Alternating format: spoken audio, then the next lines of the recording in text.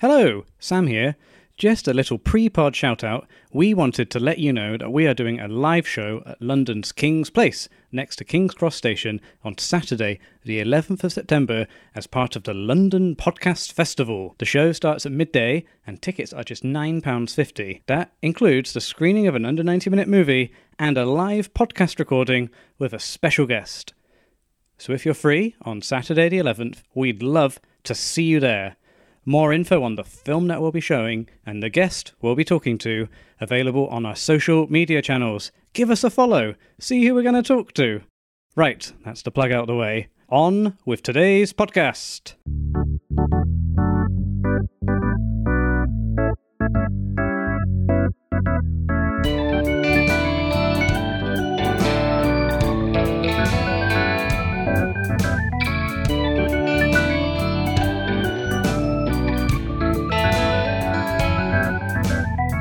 Hello and welcome to the 90 Minutes or Less Film Fest. My name is Sam Clements, and this is the podcast that celebrates films with a 90-minute or less runtime. In each episode, a guest will select a film and join me to add to our ongoing fictional film festival.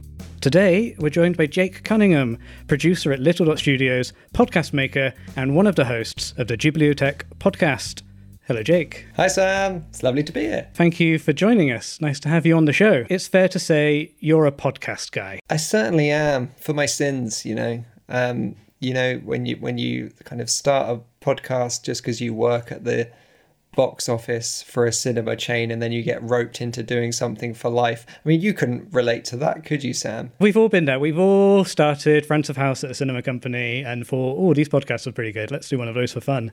And then it becomes your full-time bloody job. No, what a fun industry to be in. And also, yeah, I mean, you know, our origin stories are very, very closely linked in that respect, I think. They certainly are. Yeah. I mean, I would kind of, well, you're a precursor to me, that's for sure. I just hopped on the Sam Clements train. I thought this guy's got it sorted. He knows that if you work at an art house cinema chain and you like talking about films, instead of talking to your customers about it, why not just put a microphone between you and then get that conversation online? And that's what I did with Curzon. And 5 years later, I'm lucky enough to be making podcasts a lot of the time about films and TV all the time.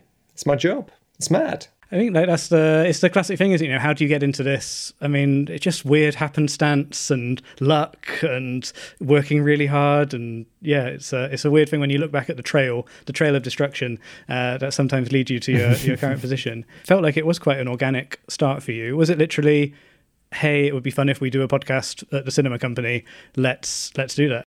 That was pretty much it. So I was still at university at the time, and my friend and I had a student radio show where we played, it was called The Sound Chaps, and we played soundtracks because there already was a film show. And so we just wanted our own film show, and our thing that made it different was that we played a bit of music in between us talking about the films. And then we both got a job at the cinema. And so we realised that we could just take our student radio show and kind of turn that into something for a podcast, which we had not done before. It had all been live. That was a long time ago. And now I've just come off the back of making a bespoke podcast series all about the Saw films. About 6 weeks ago, I'd never seen a Saw film. Now I am fully indoctrinated into the world of Jigsaw, happily declare myself one of his acolytes. I've made lots of strange podcasts about lots of different things, whether that is the England football team or the behind the scenes on kind of different TV shows and highlighting the people that you've never really heard of, like the intimacy coordinators and the editors and the composers, and talking to them. And so I have a lot of fun bouncing around talking to lots of people through the medium of audio, something that you and I love very much. It's the joy of podcasts, isn't it? You can celebrate kind of the niche. Yeah, I mean, niche is where it's at, and I've thrived from being ignorant, because a few years ago I had revealed at my desk that I had never seen a Studio Ghibli film, and thankfully the person across my desk was a former guest of this very podcast, Michael Leader, and he is one of the the scholars of Ghibli in the UK and across the world even. And he has gradually been getting me into all of these films across a few years now.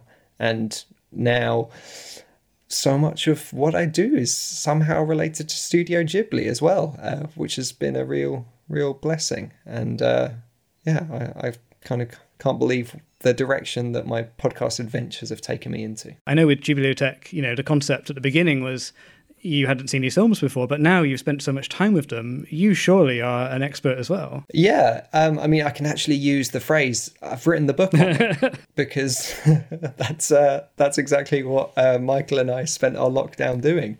So this is, very exciting news, is that the Ghibliotheque book is coming out in September. And it's kind of just the written version of our podcast journey, which was that Michael is the expert in all these things, I'm the novice, and our podcast was just about him kind of telling me the context and the history about all of Studio Ghibli's films from their origin to the modern day. So in our book, he kind of takes that side of each chapter, tells you what's going on behind the scenes, and then I jump on and kind of give each film a review based on what Michael's told me. And at the time, I was just watching them for the first time. And now, once you've written a book on something, you've got to watch them quite a lot. And so I'm, kind of deeply rooted in the world of Studio Ghibli now, and what wonderful world it is to be deeply rooted in. How did you feel when that sort of potential project came up? Okay, we've got a chance to turn our podcast into a book. Well, I thought, Michael's got it easy. He already did the research, he already made the show notes. He already did that bit. His bit is fine,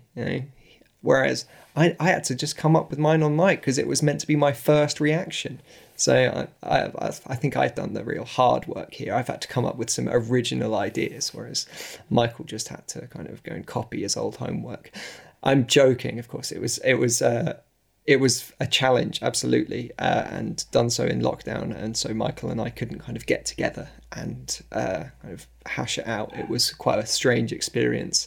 And across the other side of London, I was just imagining Michael kind of hunkering down at the same time as me. We tried to plan the times that we were writing so that even if we were writing about totally different films, I could pop him a message and just say, can I just check that in 1991 there was this at the box office?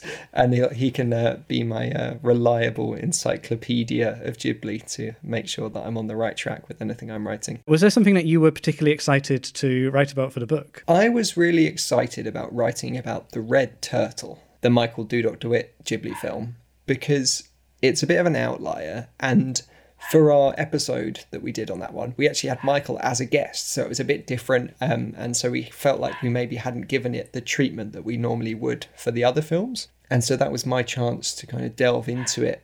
And I think it's an incredible film. I genuinely think it's one of the great masterpieces of this century. It is just incredible.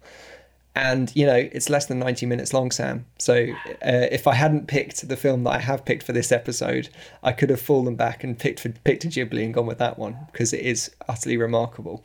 And until recently, it was the most recent Studio Ghibli film. So it was actually one of our last chapters. So it was almost like we got to the end and then I get this, like the pudding is just getting to write about this film that I absolutely adore. I've been lucky enough to read an early version of the book, and I had such a blast. It's a huge project. I felt for you guys when I heard this was happening, because it's quite a big undertaking, looking at our whole studio's worth of work. I think you do such a good job of, there's a lot of stuff in there for hardcore established fans. I think a lot of people will be, nodding along like, yes, Ghibliotheque, you've nailed it. But also if you're a novice, maybe you've only seen one or two movies, you want to learn a bit more, I think it's quite an accessible read. And I think that's quite a fine line to cross. Is that something you were quite keen to do going into it? Absolutely, because that's something that we built into the dynamic of the podcast from the very start. I think it was a real blessing that I hadn't seen any of the films before, because we have so many listeners who came on the journey with me,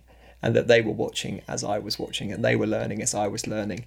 And we wanted to bring that to the book so that it's not a kind of this academic text that layers references on references and kind of confuses you along the way, because there's so much going on. We wanted to treat kind of each chapter individually as well as serving the whole narrative of Ghibli at the same time. So if you do have this just kind of as a coffee table book and you've just watched one of the films on Netflix and you think, that was great, I'd love to learn a bit more about it, you can flick back into whatever chapter that is and learn a bit more about it like that. Or you can read the whole thing in one go and kind of get a sense of how the studio's life kind of unfolded. You do get a sense of maybe us playing favourites, because I don't know if there were other writers on board with this, that they would have dedicated as much time to Whisper of the Heart as we did, or as much time mentioning the films of Steven Spielberg, which is, I suppose, relevant to this conversation as well, because he gets a few nods in the book too. Fun on the Ghibliotheque podcast, you guys, occasionally, Jake, you might drop a Spielberg comparison. So it was nice that those made it into the book as well. And I think as a fan of the podcast, I think there's a lot of references and personality that your listeners will, they'll recognise in the book. That's good to hear. Well, I'm glad you liked it, Sam. And if people want to go and find it's depending on when you're listening to this, it might already be out. What's the book called if people are searching for it online, Jake? Ghibliotheque, the unofficial guide to the films of Studio Ghibli.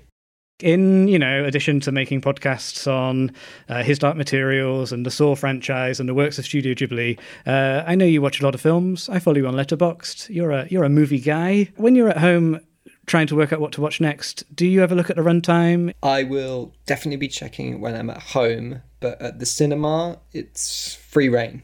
I love a long film at the cinema. I will happily go for that. And I've almost had to retrain myself during lockdown to watch longer stuff at home, because we've recently got a puppy, and so she dictates a lot of how my partner and I spend our evenings.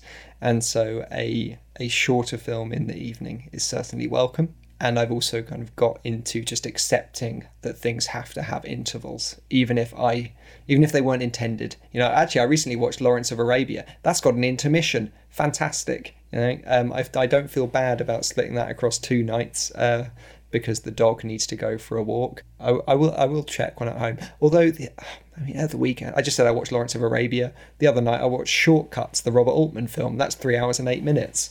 So I think maybe I'm getting lax, and I'll just watch anything to make me feel like I'm back at the cinema.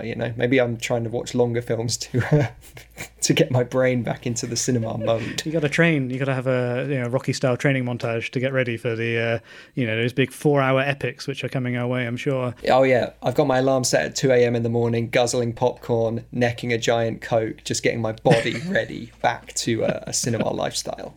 Of course, I had to give you some homework. I had to let you decide what we'd be discussing today. How did you approach your homework? Well, I approached my homework by thinking about, as I do most things, what would Michael Leader do? My co-host on Ghibliotheque. And I know that when he picked Anvil, the story of Anvil, he went about that thinking, I always bloody talk about these Ghibli films. God, I need to talk about something else. What else do I like that I don't get the chance to talk about? What would I really enjoy? And he's, as we've established, an enormous metalhead. I'm sadly not a metalhead. I'm a Spielhead? I mean, that suggests Spiel is German for talking, and I do talk. So we're Spiel, Sam. So yeah, I thought, well, I love Steven Spielberg's films a lot. I've been doing my own retrospective at home over the last year and watching all of his films. So he's been in my mind for the last 12 months. And I was coming up on my rewatch to Duel, which was was originally a TV movie, but then was recut to be a theatrically released film. And in both versions, it is less than 90 minutes. And I thought that is the perfect pick right there.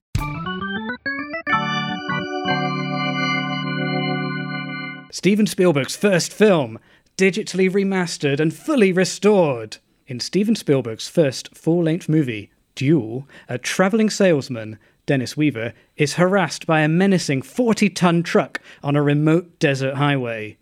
Brilliant in its simplicity, the cult favourite takes road rage to a dangerous level as the traveller and a mysterious truck driver are pitted against one another in a motorised duel to the death. Fraught with psychological tension, this is a desperate battle for survival.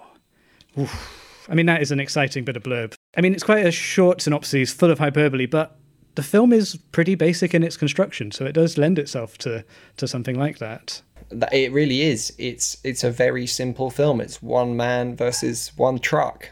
What else do you need? It's got emotion, you know. It's got action. It's got thrills. It's got spills. It's a near perfect film, you know. And what a way to announce yourself as a director, because he had done TV before this point. He's so young, you know. In '69 he had directed an episode of Night Gallery, which was Rod Serling's TV show.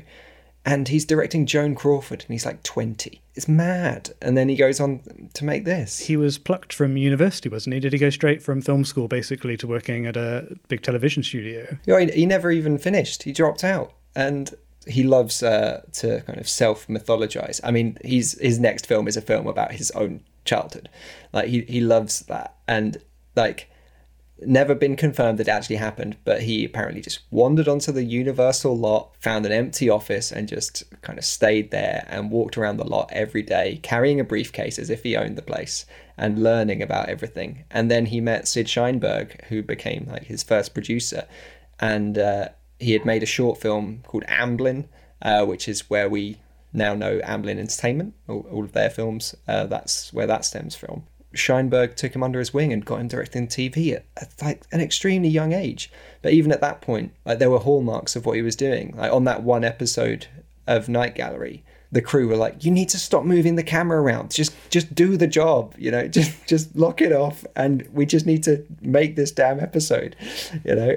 And he's there wanting to kind of be elegant with it and be dynamic, and everything that we kind of know about how Spielberg framed something was there from the moment he started on the small screen as well. And I suppose like this is kind of a perfect transition for him, because it is exactly a small screen to big screen thing, because it was initially made as just a movie of the week, and then it was so good that they went back and shot a bit more of it and took it up from 74 minutes to 89 minutes and put it out on a theatrical run as well. And then he's off. It's such a fairy tale journey, isn't it? You know, for this legendary filmmaker, you know, wandered around a film set, got to direct Joan Crawford, did a Columbo episode. Hey, have a TV movie. Oh, it's so good. We'll release it theatrically. And it's no surprise that he's telling that story as his next film, or at least adapting elements of it, because I think that's why I'm like constantly drawn back to him, because he is in himself this fascinating story. You mentioned it there. It's made in 1971, originally for TV, adapted from a Playboy article. Some people do read it for the articles. Spielberg does. Yeah.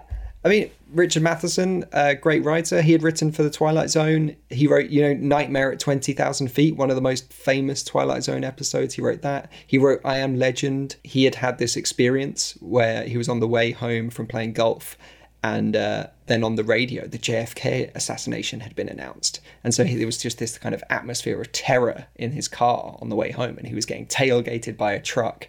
And just like that intense emotion of that car journey fueled this.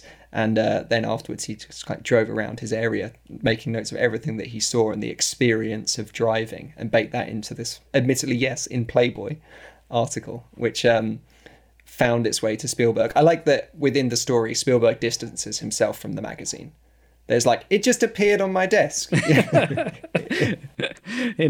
a interview with him on the DVD I was watching, and he sort of says, my assistant brought me the story from Playboy and left it with me. You know, he's very clear to kind of state that won't be in the biopic that he's making right now. And we.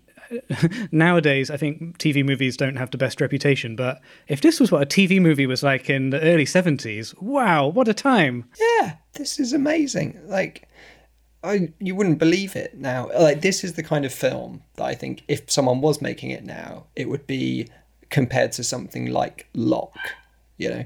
It's experimental. Locke is almost all dialogue, whereas this is almost no dialogue. But it's that same sense of you're just locked into this scenario. It's almost playing in real time, and you're not veering away to any other B plot or anything. And you're just having to focus on this. I suppose like the amped up, enormous version of Duel is Mad Max Fury Road. And that's what Duel would be if it was made now. But Duel is so simple that it is like, yeah, it's borderline an art house film. Please, let's not play games. What the hell are you talking about? I can call the police. Police? You think that I won't? You're wrong, mister. If you think you can take that truck of yours and just use it as a murder weapon, just killing people on the highway, well, you're wrong. You've got another thing coming. Man, you need help. Don't you tell me I need help. I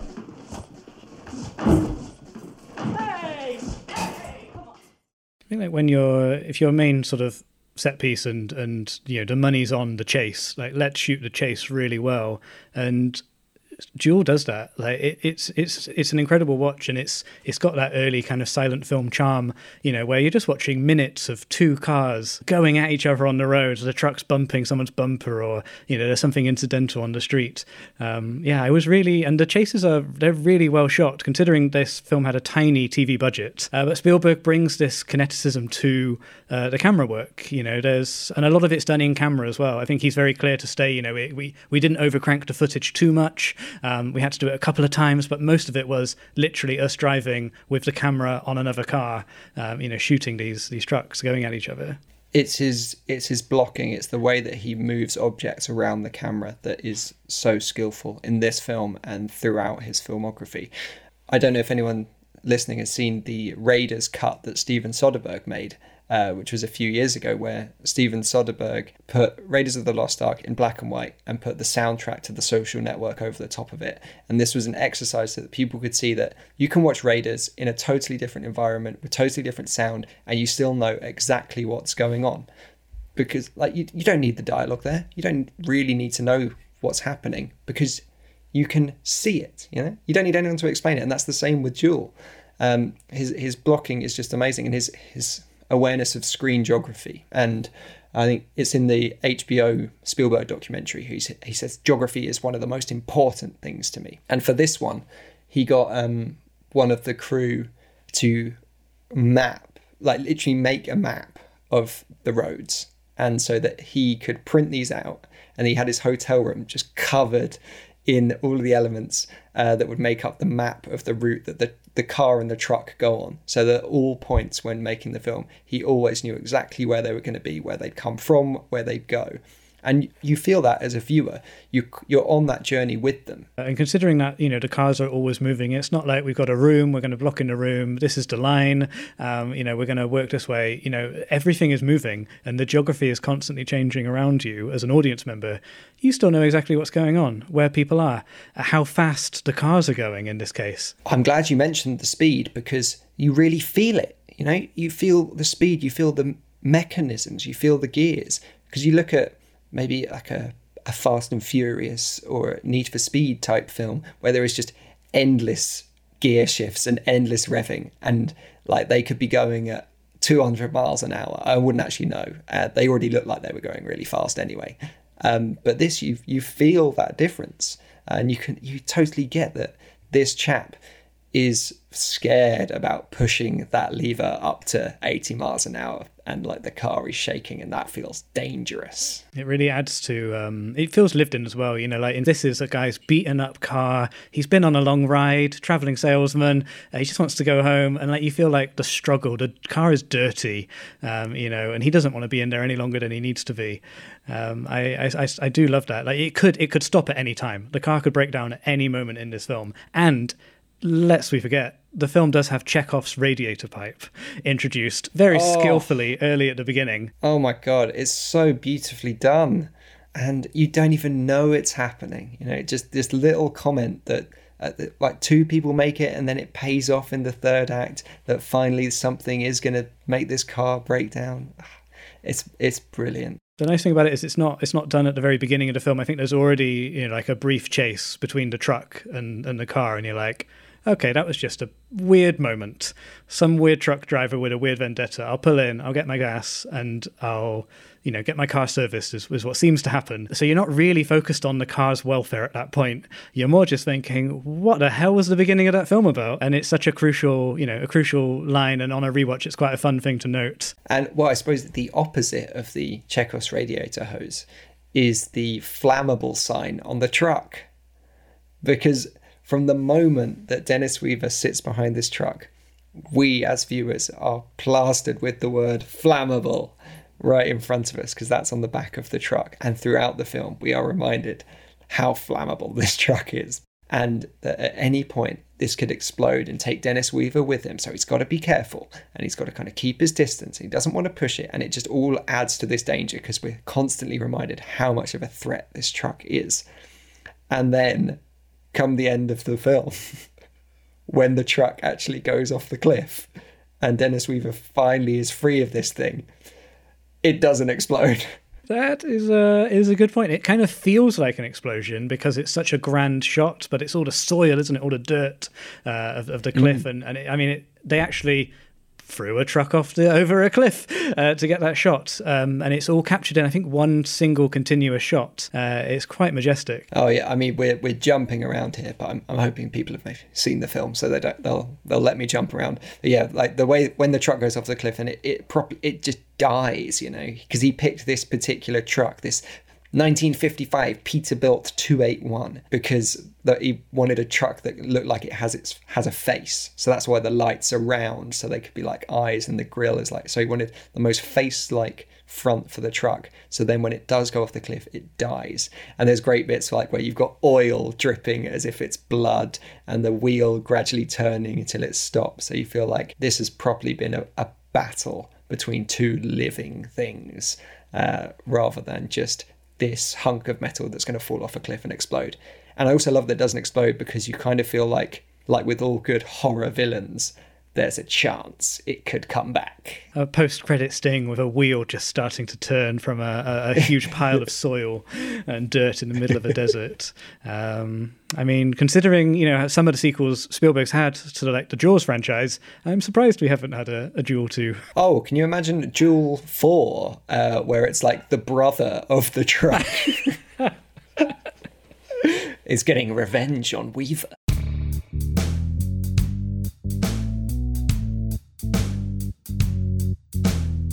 Hi listeners, I'm Martin. And I'm Sam. And together we host a podcast about Tom Waits called Song by Song. You may not know the music of Tom Waits very well, but that's what we're here for. We just finished talking about his Alice in Wonderland album, and yes, Tom Waits has an Alice in Wonderland album, and we're about to get even weirder. In the early 2000s, Waits wrote an album based on Wojciech, an unfinished 19th century German play about a man who's made to eat peas until he goes mad. Oh my god, so mainstream. It's his radio-friendly floor filler. It's not normal, but it is very interesting. So, why not head over to songbysongpodcast.com or search for Song by Song wherever you listen to podcasts, maybe in the app you're listening on right now.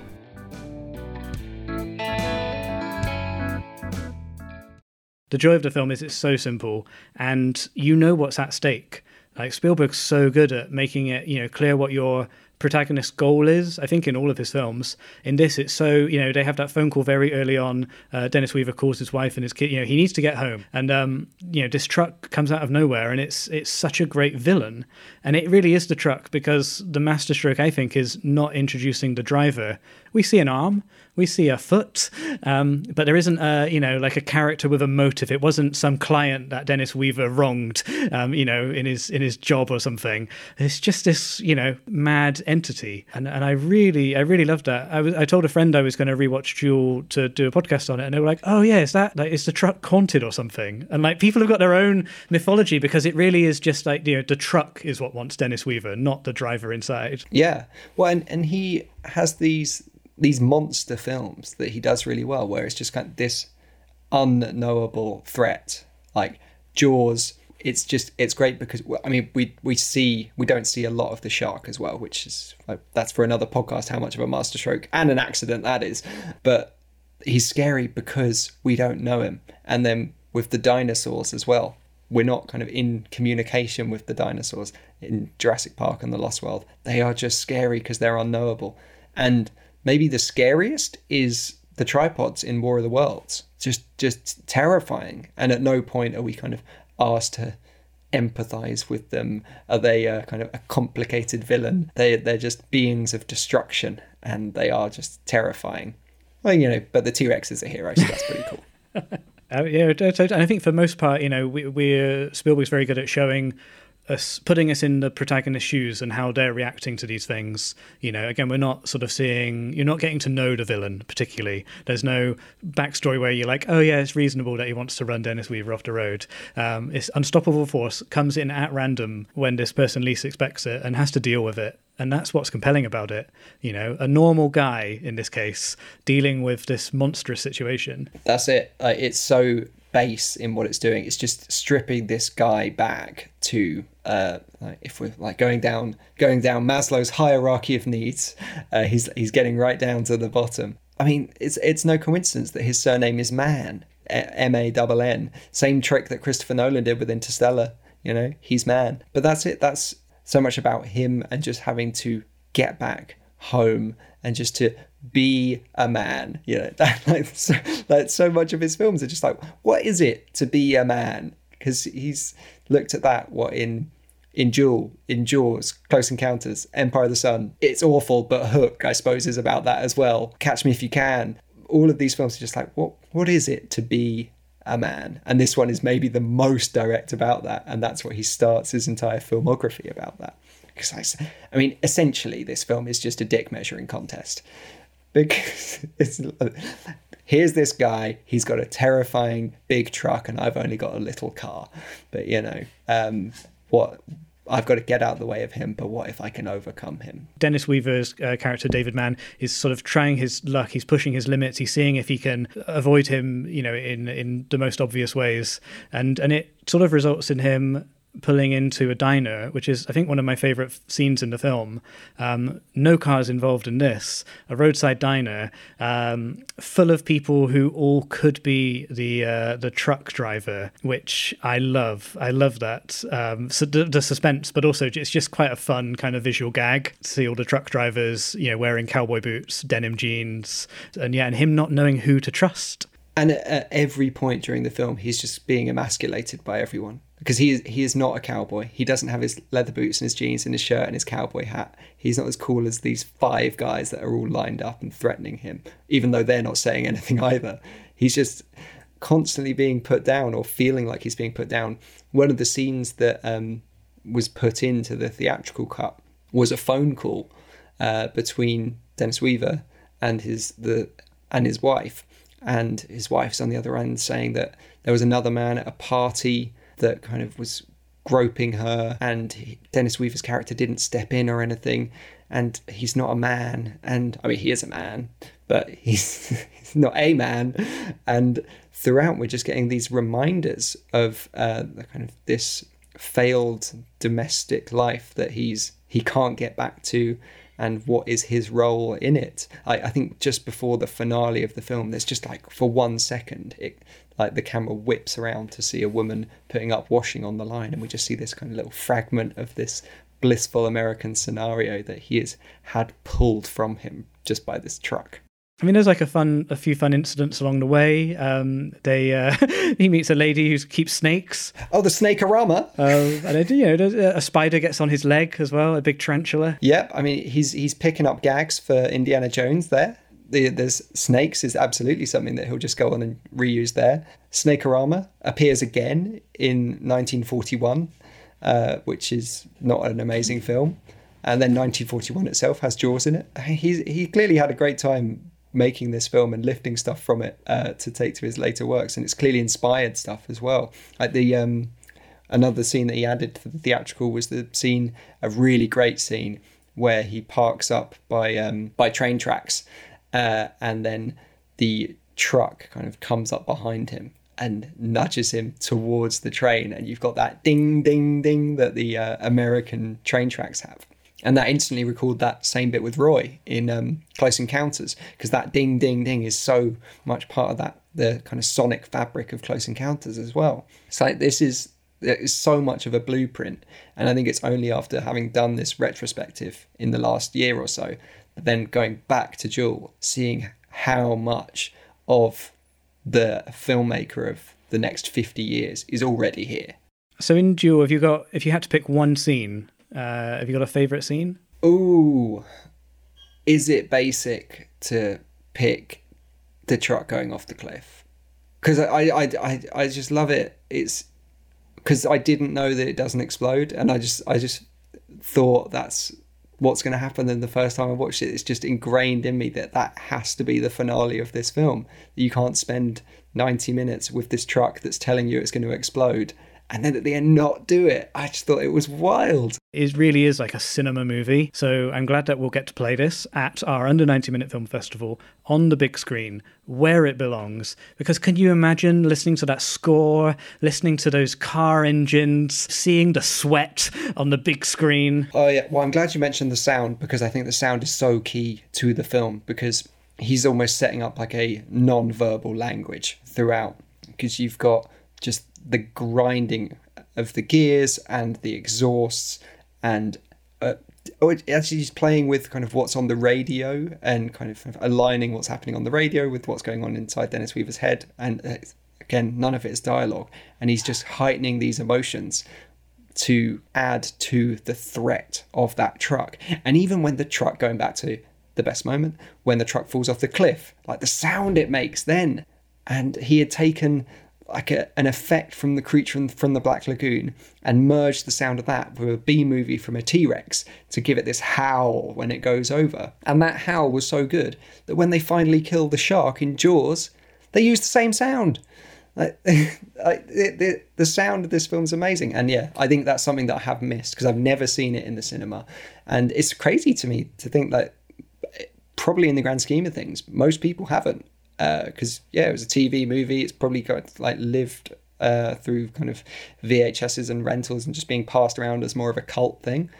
But God, like with a proper sound system, this on a big screen would be amazing. It'd be so intense. I mean, like Spielberg puts so much attention, care and attention into the post-production on all of his movies. They are great cinema films, and I'm sure he did that with Duel as well. Like, I think if you played this through those cinema speakers, we'd notice things that we've not heard before on our, on our TVs. We should just do this. Let's get this film in the cinema.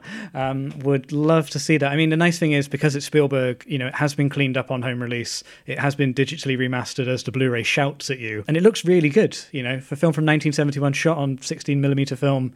This is a really good looking film. This is the year to make it happen. It's 50 years old. Let's get the 50th anniversary Duel screening happening, Sam.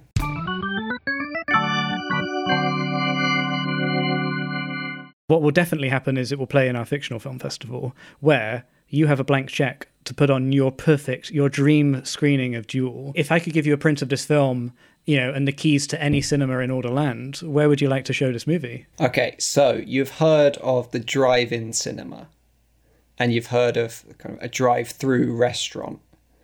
But what about the drive-on cinema? And we watch the film whilst we are all driving. And I want to get into the desert that they did Fury Road. And in fact, I mean, we could just take the entire crew and all the props from Fury Road, and we put the big screen on the back of the war rig, and we are all in the little cars behind it, and we're driving along, and we are tuned into the radio frequency and the big screen. So there's some amazing projectionist is having to drive at exactly the same speed as the war rig to keep the projection playing onto the back of that, and everyone is having to drive in sync with the film. And it will cause so much anxiety and so much stress for everyone that I think it will just be perfect. Like, come the end of that, people are just going to be kind of absolutely caked in sweat. And I feel like, in terms of immersive cinema, we would have done really well to recreate the feeling that Spielberg is trying to convey in the film. That sounds incredible. Wow, what the most elaborate screening yet. But I love it, and perfect for this film. An already stressful film watched in the most stressful circumstance. Yeah, and I get motion sickness. I can't even go on a double-decker bus. So what am I going to be like driving in a car, chasing a car watching a film that's about a car chase. It's going to be a nightmare. But yeah, maybe I'll take a travel sickness pill beforehand and I'll be okay. There's those, those bracelets. Have you tried those? The travel bracelet things? Yeah. Though you get a complimentary one on your way. Maybe we should include that into the ticket price. Some seasickness pills and some travel wristbands. I love how, big and potentially messy the screening could be. And expensive. And so expensive.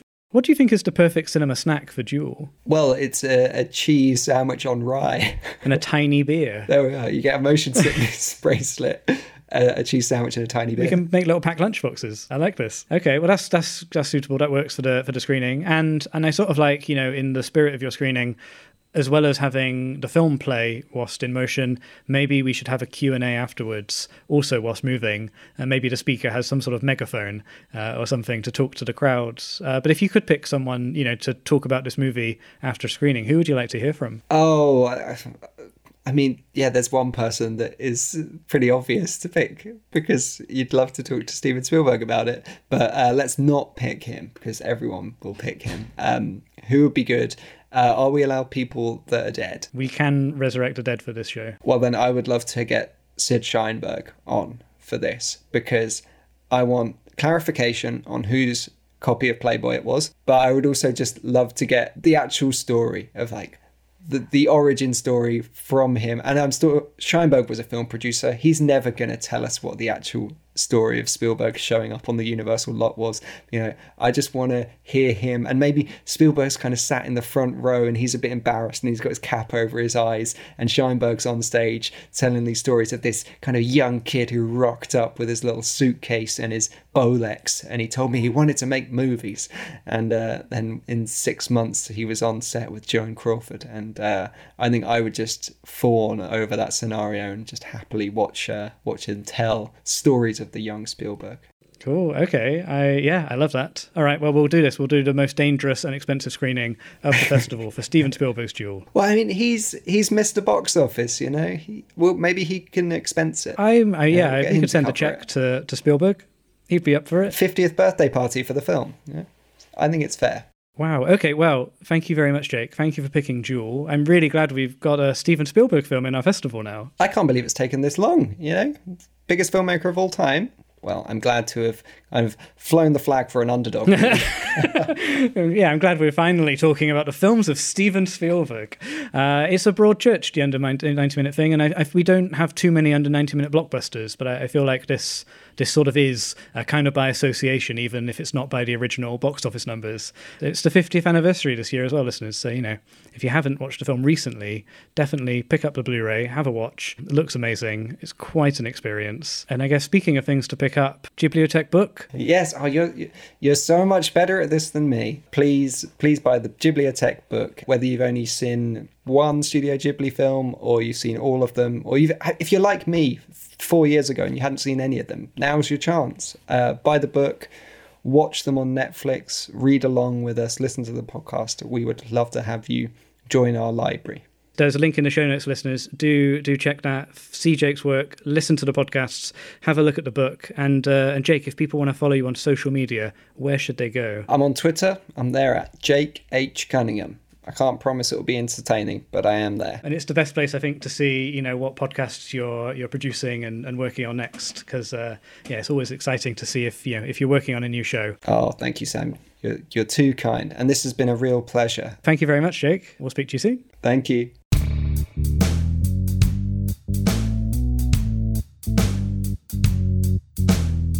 Thank you for listening. Please subscribe on Apple Podcasts or your podcatcher of choice. You can also listen on our website, 90minfilmfest.com. That's 90minfilmfest.com. You can contact us there or on Twitter and Instagram at 90minfilmfest. The podcast is produced by Louise Owen and me, Sam Clements. The show is edited by Louise Owen with sound mixing and additional editing by Luke Smith. Our music is by Martin Ostwick and our artwork is by Sam Gilby. And we'll be back in a couple of weeks.